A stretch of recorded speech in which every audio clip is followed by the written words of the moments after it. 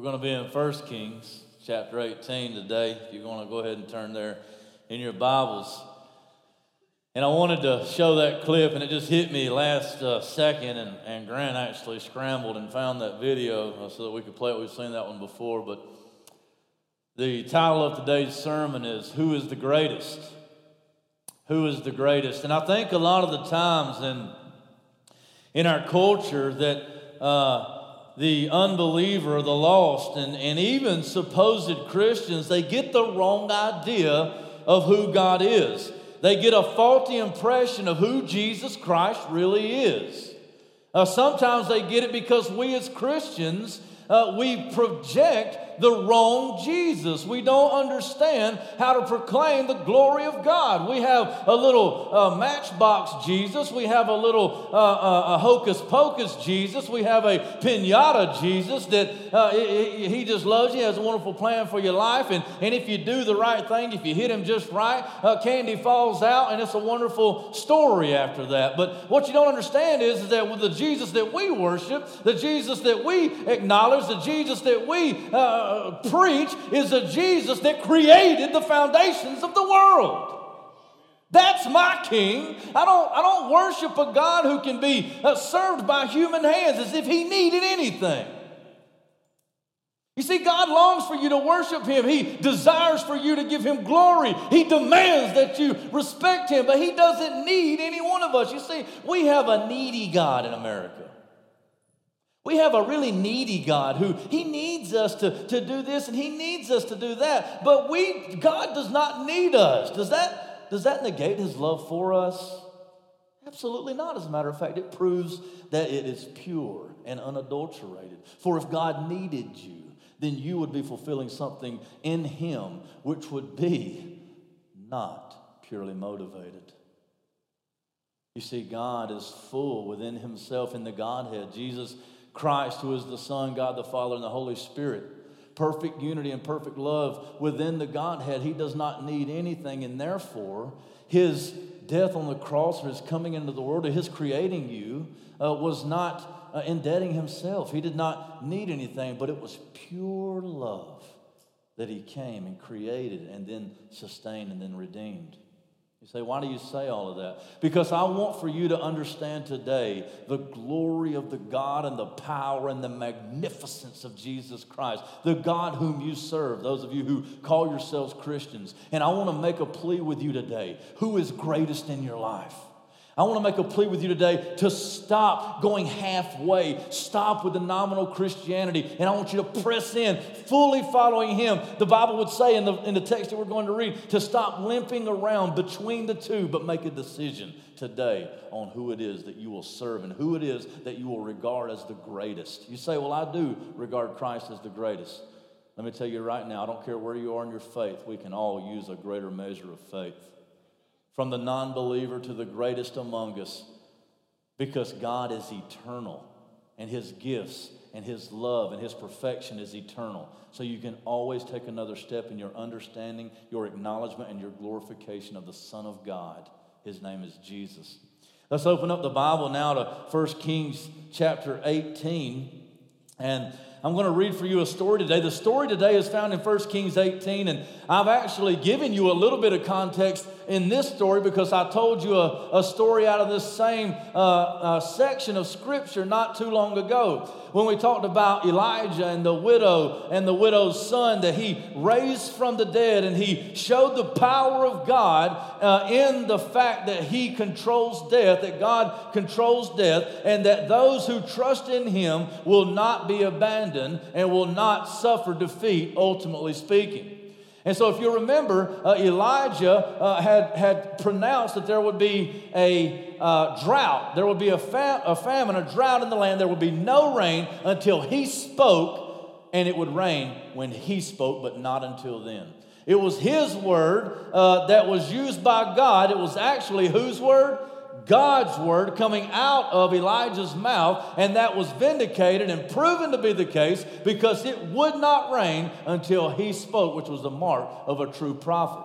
What we want to look at today is the continuation of that story. And after Elijah is strengthened by the woman, and after he raises the woman from the dead, he goes on in to the kingdom of Ahab, and he says, in Samaria there, in the land, and he says, there is going to be a drought on this land, and it will not rain. And everybody feels the effects of the drought, even the man of God himself. And God has to make preparations for him and has to feed him by the ravens. He goes down by a little brook and he drinks, and the Lord sustains him there. And the Lord commands ravens to come and feed him with bread, and he sustains the man of God.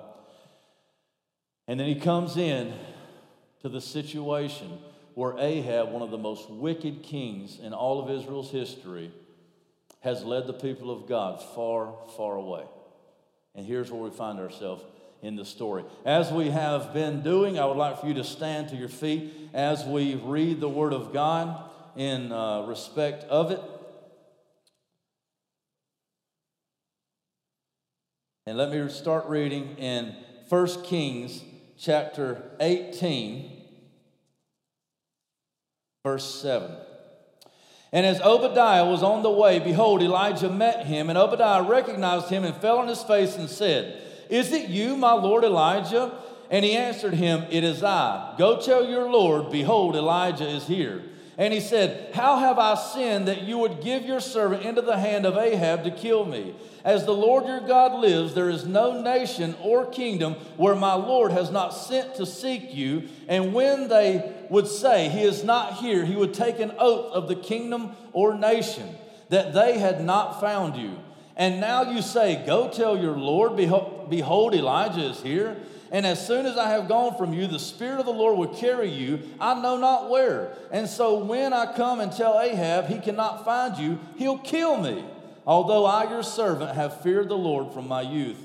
Has it not been told, my Lord, what I did when Jezebel killed the prophets of the Lord, how I hid 100 men of the Lord's prophets by 50s in a cave and led them and fed them with bread and water? And now you say, 'Go tell your Lord, behold, Elijah is here, and he will kill me.' And Elijah said, 'As the Lord of hosts lives, before whom I stand, I will surely show myself to him today.' So Obadiah went to meet Ahab and told him, and Ahab went to meet Elijah. When Ahab saw Elijah, Ahab said to him, 'Is it you, you troubler of Israel?'" That's going to be important. And he answered, "I have not troubled Israel, but you have, and your father's house, because you have abandoned the commandments of the Lord and followed the Baals. Now therefore send and gather all Israel to me at Mount Carmel, and the 450 prophets of Baal and 400 prophets of Asherah who eat at Jezebel's table."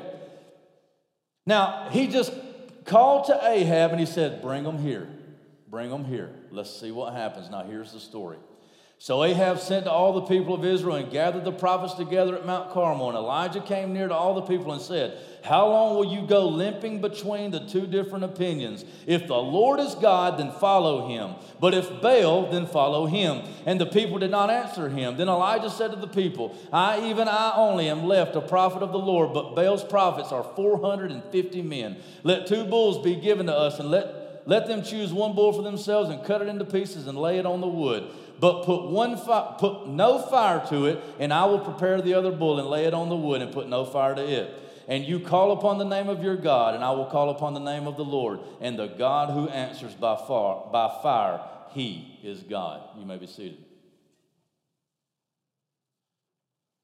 I want to pray over this word and ask the Lord to bless it. Jesus, I pray right now, God, that you would bless the reading and the hearing of your word, Lord, that you would give us understanding, Lord, that you would give us insight so that we might see what it is that you were teaching in 1 Kings 18, but that we might also see the greater implications of your Son here in this text as well.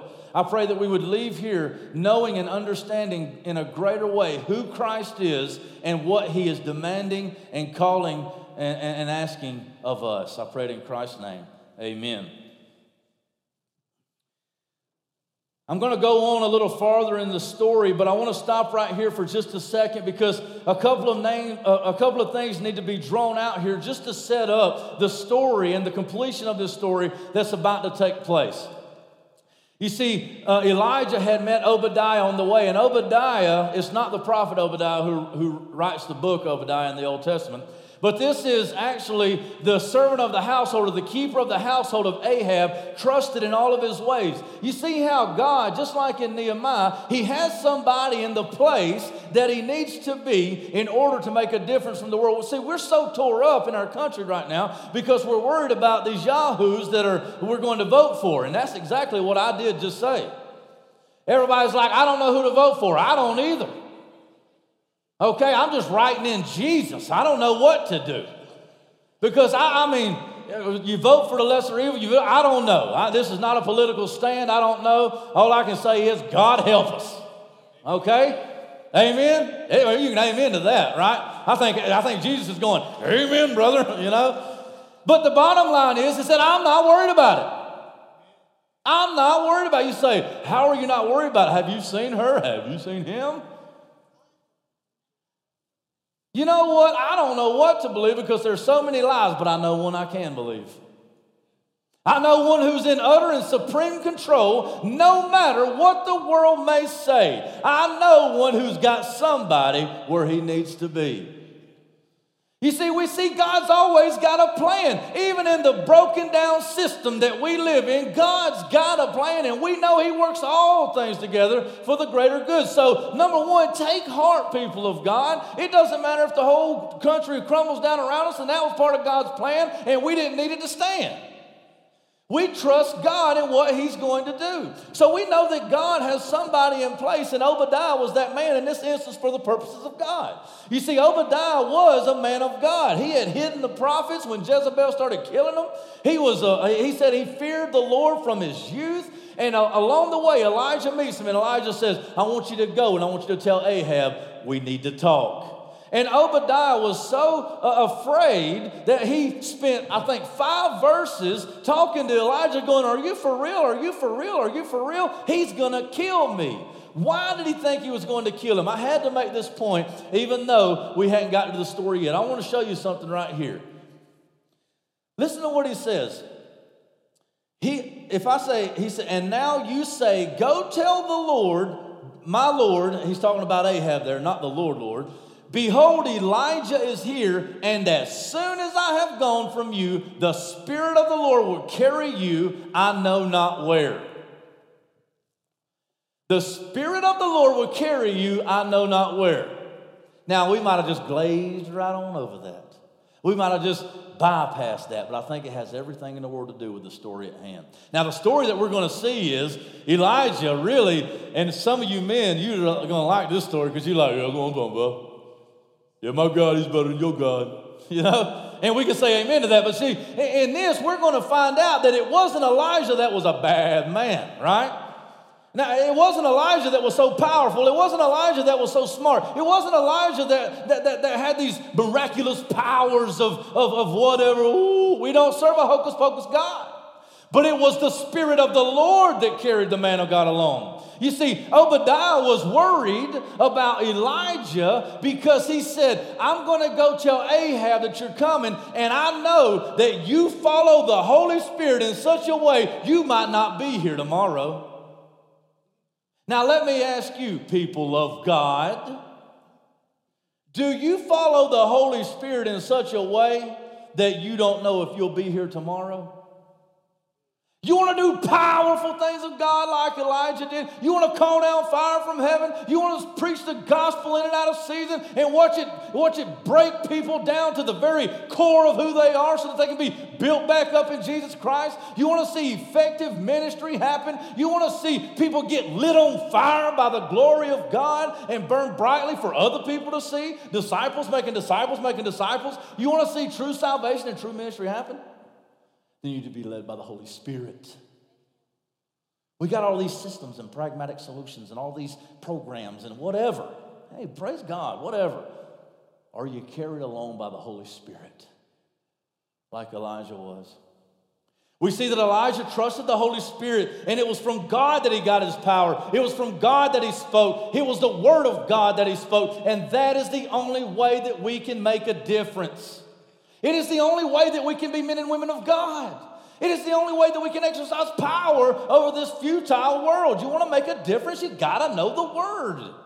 You got to open up your mouth and be carried along by the Holy Spirit. 1 Peter chapter 1, verse 21 says that no prophecy came by the whims of men, but as they were carried along by the Holy Spirit. We must be carried along by the Holy Spirit. I wanted to put that out there for you because I have a hair in my mouth.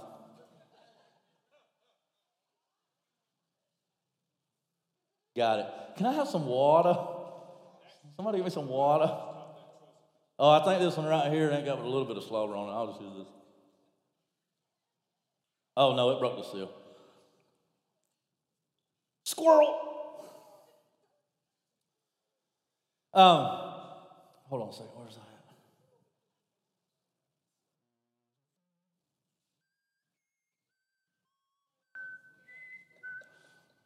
If we want to make a difference in our world, there we go, got it. If we want to make a difference in our world, we must be carried along by the power of the Holy Spirit. Now, as Elijah was speaking to Ahab, what would happen was, now you remember what the word of the Lord said. He said in 1 Kings chapter 17, as the Lord, the God of Israel lives, before whom I stand, there shall be neither dew nor rain these years except by my word. Except by my word. Now we understand from the scriptures that unless a prophet of God's word comes true, then we are not to trust that prophet.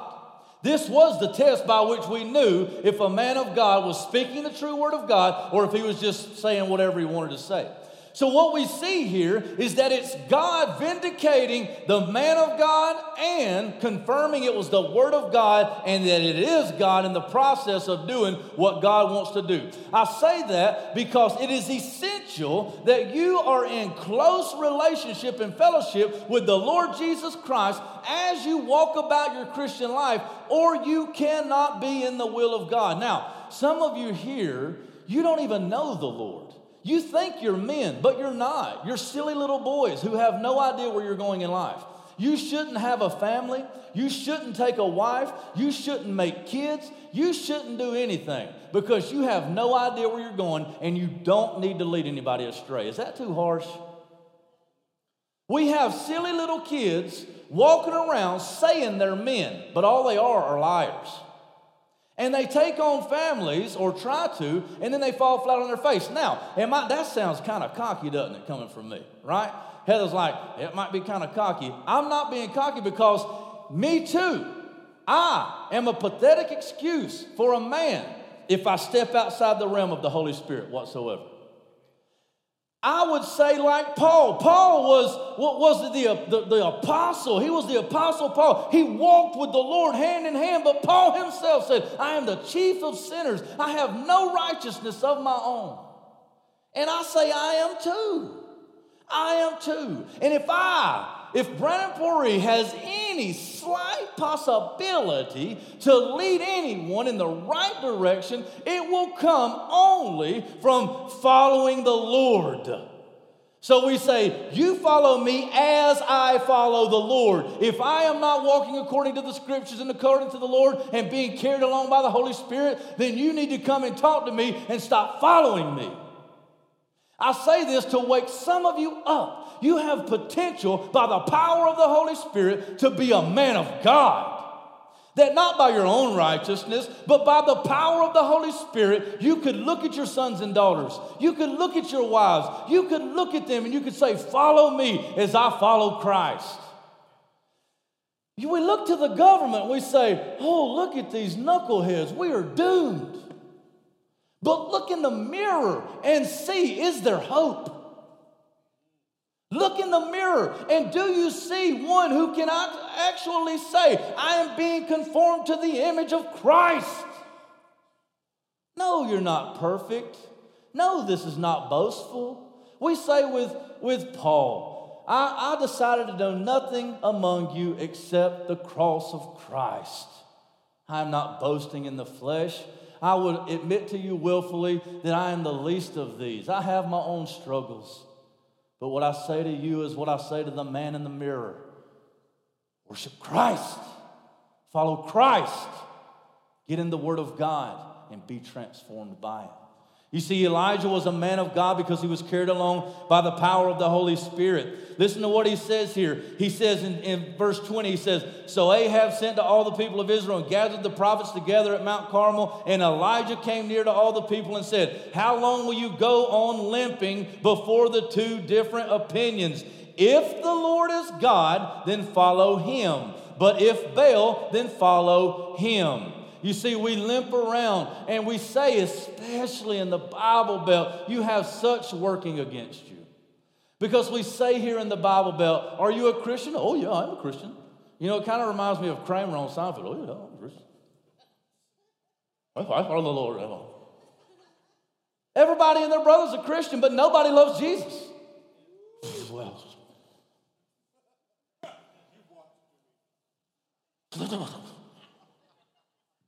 you just blew my mind. We want to say things, but look at this talk. Talk is cheap. Man, I'm stepping on my own toes.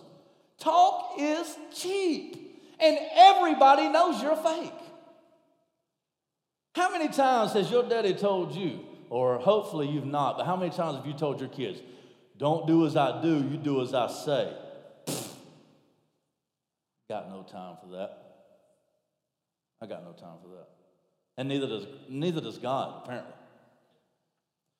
Because Elijah says, "How long will you go on limping between two different opinions? If the Lord is God, follow him, but if Baal, then follow him." You see, it's not about words. It's not about what you say. It's about a transformed heart. Romans chapter 12, verse 2 says that we are to be living sacrifices. And we are to be transformed by the renewal of our minds. Not conformed to the image of this world. We are not to be conformed to the image of this world. You need to choose this day. And as we walk through these scriptures, I want you to see what can happen in your life. So many of you men out there, and me at times too, so many of you ladies out there, you're sitting with your head down and you think my message is a message of condemnation because you think I can't do what he says. Well, I know you can't. Amen. But God can. God is the transformer of souls. He's the renewer of minds. That's my king. This is coming from someone who literally, around 15 years ago, 13, I'm terrible with timelines, I was literally laying in a ditch, high on meth for 5 days, stinking with no bath, blood running out of my mouth. There's nothing good in me. This is what God's power does. This is what God does. You say, "Well, he's bragging." No, I'm not. That's exactly what I'm not doing. If it wasn't for God, I would be dead. If it wasn't for God, I would be a crackhead meth addict with no hope whatsoever. Ask my wife. It is the power of God. It is the gospel that is the power of salvation. And he can do the same thing in your life. But I've got an alcohol problem. Christ. I've got a porn problem. Christ. I've got a money problem. Christ. It is Christ. Oh, I got to get to this rest because I want to show you what Jesus is, what he does that is so different from the rest of the world. The world promises a lot of things too. You got an alcohol problem? AA, a higher power. Listen. AA has its place. You need to recognize that alcoholism has its place in your members. You need to recognize that. But I'm going to tell you right now, they say that it's a disease that can never be overcome. They are liars. Because my king buys people back in full. Right? My king don't share with another master. Right? My king he doesn't come up against a disease and say, "Well, I wish I could fix that one." No, sir. My king is the king. He is the great physician, the Lord of lords, and the King of all kings. Amen? Now, that's good. That's right. Now, let's keep on going here. Listen to this. This is the word of God. It's going to come forth right here. If Baal, then follow Baal. And the people did not answer him. They didn't want to answer that. You see, right now, you might be saying, okay. Listen to what it says. Then Elijah said to the people, even I only, am left a prophet of the Lord, but Baal's prophets are 450 men. Now, what he doesn't mean within context, we know, either he's mistaken that he's the only prophet, Or what he means is that I am the sole representative of God right here in the face of these trials. And there's 450 opposers right here. Let's see what happens. And the people did not answer him. Verse 23, let 2 bulls be given to us, and let them choose 1 bull for themselves and cut it into pieces and lay it on the wood, but put no fire to it. And I will prepare the other bull and lay it on the wood and put no fire to it. And you call upon the name of your God, and I will call upon the name of the Lord. And the God who answers by fire, he is God. I wish I had about another 3 hours, but one thing I want to show you here is that did their God have a name? In this, when he refers to him here. Did it? Let me read it again. And you call upon the name of your God. Any name there? It's a nameless God. And I will call upon the name of the Lord. Now, when you read in the Old Testament, and it's Lord with all caps, that means actually it's the Tetragrammaton, and it is Yahweh. That means I am. You call upon whoever it is that you're going to call upon, and I'm going to call I am. Oh, that's good right there, right? You know, my God's got a name. My God, he speaks. My God walks, he talks. He speaks to me. I don't have some deity pie in the sky. I got a Christ who is inside of me, who speaks to me, who dwells in me, who walks with me, who talks with me, who does things, right? Woo! And all the people answered, it is well spoken. They said, okay. That's good with us. All right, we're gonna have a contest. We're gonna have a contest. What's so funny about that? All right, and all the people answered, "It is well spoken." Then Elijah said to the prophets of Baal, "Choose for yourself 1 bull and prepare it first, for you are many, and call upon the name of your God, but put no fire on it." And they took the bull that was given them, and they prepared it and called upon the name of Baal. Now he has a name. From morning until noon. So how long? This is roughly probably about 6 to 8 in the morning till around 12 noon. For 4, 5, maybe 6 hours, they're just calling upon the name of Baal, calling upon the name, calling upon the name, calling upon the name. So they're calling, saying, "Oh, Baal, answer us." But there was no voice, and no one answered. And they limped around the altar that they had made. And at noon, Elijah mocked them. This is one of my favorite verses in all of Scripture. And Elijah mocked them, saying, "Cry louder, cry aloud, for he is a God. Either he is musing, or he is relieving himself." So Elijah says, "Scream a little louder. He may be in deep meditation, or maybe he's going potty. Shake it off, let's go. We got something to do out here. Come on, God, we've got something to do, right?" Yeah, that was too far. Hey, rewind just a hair right there. No, seriously, come on. That's why I tell Titus all the time, he takes forever in the bathroom. I'm like, come on, son, we got things to do. So all these problems, my bad, baby doll, I'm so sorry. Yeah.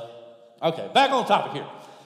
So Elijah's mocking him, and he's like, "Where's your God at? Come on, talk a little louder. Maybe he's in the bathroom. Maybe he's in deep thought. Maybe he's caught up in something. Scream louder. Do what you need to do to get him here." And listen to this. He says, "Cry loud, for he is a God. Either he is musing, or he is relieving himself, or maybe he's on a journey, or perhaps he is asleep and must be awakened." You see what Elijah is saying? He's like, "Where is he?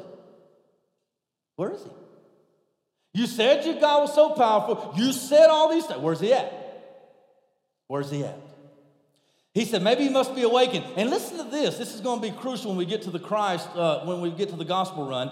"And they cried aloud and cut themselves after their custom with swords and lances until the blood gushed out upon them." Their blood was on the altar. Their blood. Hold on to that. "And as midday passed, they raved on until the time of the offending of the oblation, but there was no voice, no one answered, no one paid attention." No one paid attention. What did they do? It says they raved on. They raved on. You see, all of your and my trust in these false functional saviors. You say, we don't have idols like that, not in America. We don't have that anymore. You got to go to India and see the little Buddhas, in the living room. And so we've had this conversation before. What people say, we don't really have idols in America anymore. Those are little carved features. And we say, well, how do you define that? How do you define that idol? What does it look like? And they say, well, they'll take the idol in India and they'll spend a lot of money on it. They're usually pretty expensive. And then they'll take it to the largest room in their house, the gathering room. They'll set it in a central location in the room that is on a side of the room so that they can place it where everybody in the room can see it. And then they'll gather in that room and they'll sit all facing the idol, and they will give the idol their full attention, and they will be quiet so that they don't disrespect the idol, and they will put all of their attention on it. Now, in America, what object is it that we put in a central location in the room, on a wall? We all sit, we all face it, and get on to people when they talk because we've got to pay attention. Huh? What was it? But we don't have idols in America. How about some of the idolatry or the worship of idols in other countries? They'll gather thousands of people and they'll put the worship of the idol, the central location, in the middle of all of the people, and they'll have scores of people and crowds gathered all the way around, looking down into the central location to the thing that they shout for and worship. What would that be called in America? Sports. Football. You see, we have idols here as well, but we don't think of them as idols, so they're that much more dangerous. But for all of you that have put your hope in the God of money, the God of fame, the God of fortune, the God of sex, the God of whatever, let's see you cry out to that God and it actually come and help you when you're in your greatest despair. Then Elijah said to all the people, "Come near to me." And all the people came near to him, and he repaired the altar of the Lord that had been thrown down. Elijah took 12 stones according to the number of the tribes of the sons of Jacob, to whom the word of the Lord came, saying, "Israel shall be your name." And with the stones he built an altar in the name of the Lord, and he made a trench about the altar as great as would contain 2 seahs of seed, and he put the wood in order and cut the bull into pieces and laid it on the wood. And he said, "Fill 4 jars with water and pour it on the burnt offering and on the wood." And he said, "Do it a second time." And they did it a second time. And he said, "Do it a third time." And they did it a third time. And the water ran around the altar and filled the trench also with water. You're getting the picture. The prophets of Baal had built the altar. It was ready to go. All you had to do was strike a match. They called and called and called. No answer. Elijah put the altar back together. He cut the bull. He laid the wood. He did everything accordingly. But then he said, "I want you to take 4 huge jars of water and I want you to soak the wood." We want to remove all doubt of who did this day. Then he said, "Fill them up again and soak the wood." Then he said, "Fill them up again and soak the wood." How many times? 3 times. He wanted to know that it was impossible for a man to start that fire. Kind of like how Jesus was in the grave 3 days, so that it would be impossible for anybody to say that he wasn't really dead. 3 times they poured that water on that until it ran down and filled the trench so that it was filled with water. And at the time of the offering of the oblation, Elijah the prophet came near and said, "O Lord, God of Abraham, Isaac, and Israel," in other words, the proven God, "let it be known this day that you are God in Israel, and that I am your servant, and that I have done all these things at your word. Answer me, O Lord. Answer me, that this people may know that you, O Lord, are God, and that you have turned their hearts back." Then the fire of the Lord fell and consumed the burnt offering and the wood and the stones and the dust and licked up the water that was in the trench. And when all the people saw it, they fell on their faces and said, "The Lord, He is God. The Lord, He is God."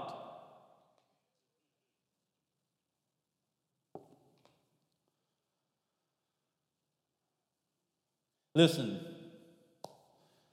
some of you struggle with God. You struggle with the idea of God. You have in your mind this idea that God is out there, and you think that God is like Baal.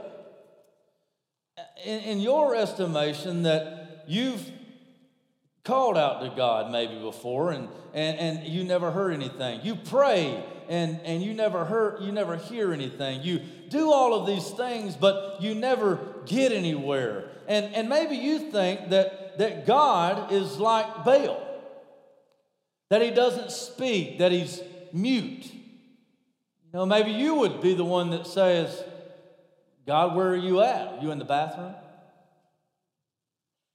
But I'm here to tell you that we do not worship a God. We do not proclaim a God that is mute and who does not speak.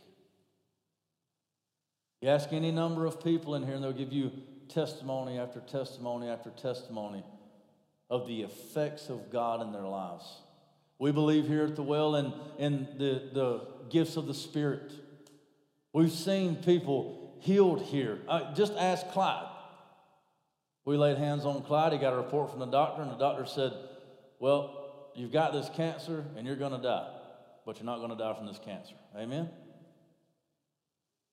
Amen.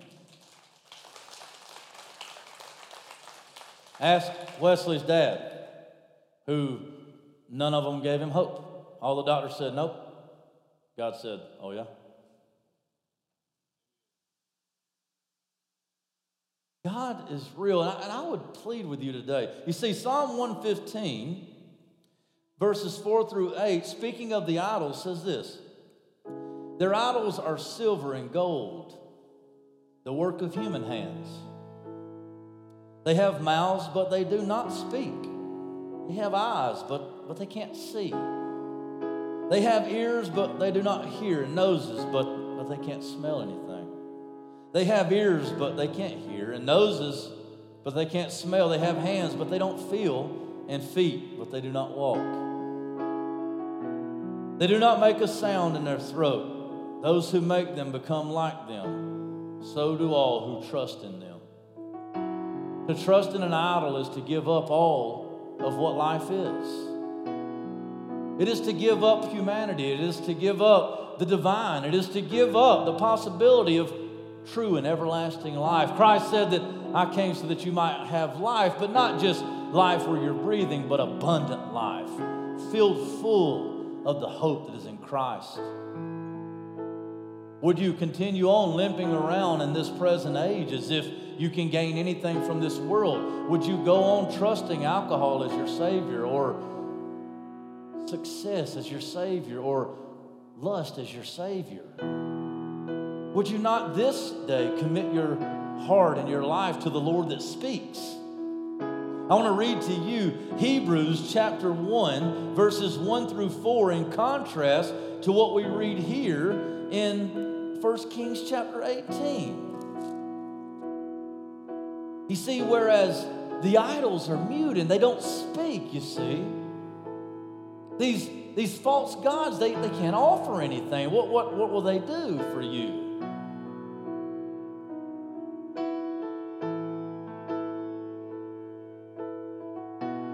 1 Kings 18, right there in 26 through 29 says this: "And they took the bull that was given them, and they prepared it, and called upon the name of Baal from morning until noon, saying, 'O Baal, answer us.' But there was no voice, and no one answered. And they limped around the altar they had made." In Hebrews chapter 1, verse 1, though, it says this: "Long ago, at many times and in many ways, God spoke He spoke to our fathers by the prophets, but in these last days, he has spoken to us by his Son, whom he appointed the heir of all things, through whom also he created the world. He is the radiance of the glory of God and the exact imprint of his nature, and he upholds the universe by the word of his power. You see, it says here about the false gods in 1 Kings 18, it says, there was no voice and no one answered, and they limped around the altar that they had made. And at noon, Elijah mocked them, saying, cry louder, for he is a god. Either he is musing, or he is relieving himself, or he is on a journey, or perhaps asleep. Maybe he needs to be awakened. Elijah says, your God has no power. He doesn't speak and he has no power. But the author of Hebrew tells us that God speaks to us through the fathers, through the prophets, but in these last days through his Son, whom he appointed the heir of all things, through whom also created the world. You see, Christ speaks. Christ is relaying information to you, revealing himself from you. And he's not as if he is asleep or as if he is deaf or mute or can't do anything. No, he created the world. He is powerful. This God, Christ Jesus, I know you've been let down by your gods. I know that they've let you down. And I know you've had some idea of some God out there at times past maybe. But I do not speak a message of some God that has no power. No, in these last days he has spoken to us by his Son, through whom he created the whole world. And as we all stand to our feet and as the lights come down, I want to show you the last thing right here. It says in the text, it says, and they cried aloud and cut themselves after their custom with swords and lances until their blood gushed out upon them. You see, the gods of this world, like the idol Baal, they require your blood. You see, they require your blood in order to get anything from them. You will pay homage to the television or to the alcohol. Now, those of you who have those struggles in here, you know what it's cost you. You know what it costs to be a drug addict. Not just financially either, not just monetarily. You know what it costs. It costs you your dignity. It costs you your humanity. It costs you your hope. It costs you your joy. It costs you your peace. It costs you your blood, your lifeblood. It costs you your family. It costs you your sons and your daughters. It costs you dearly.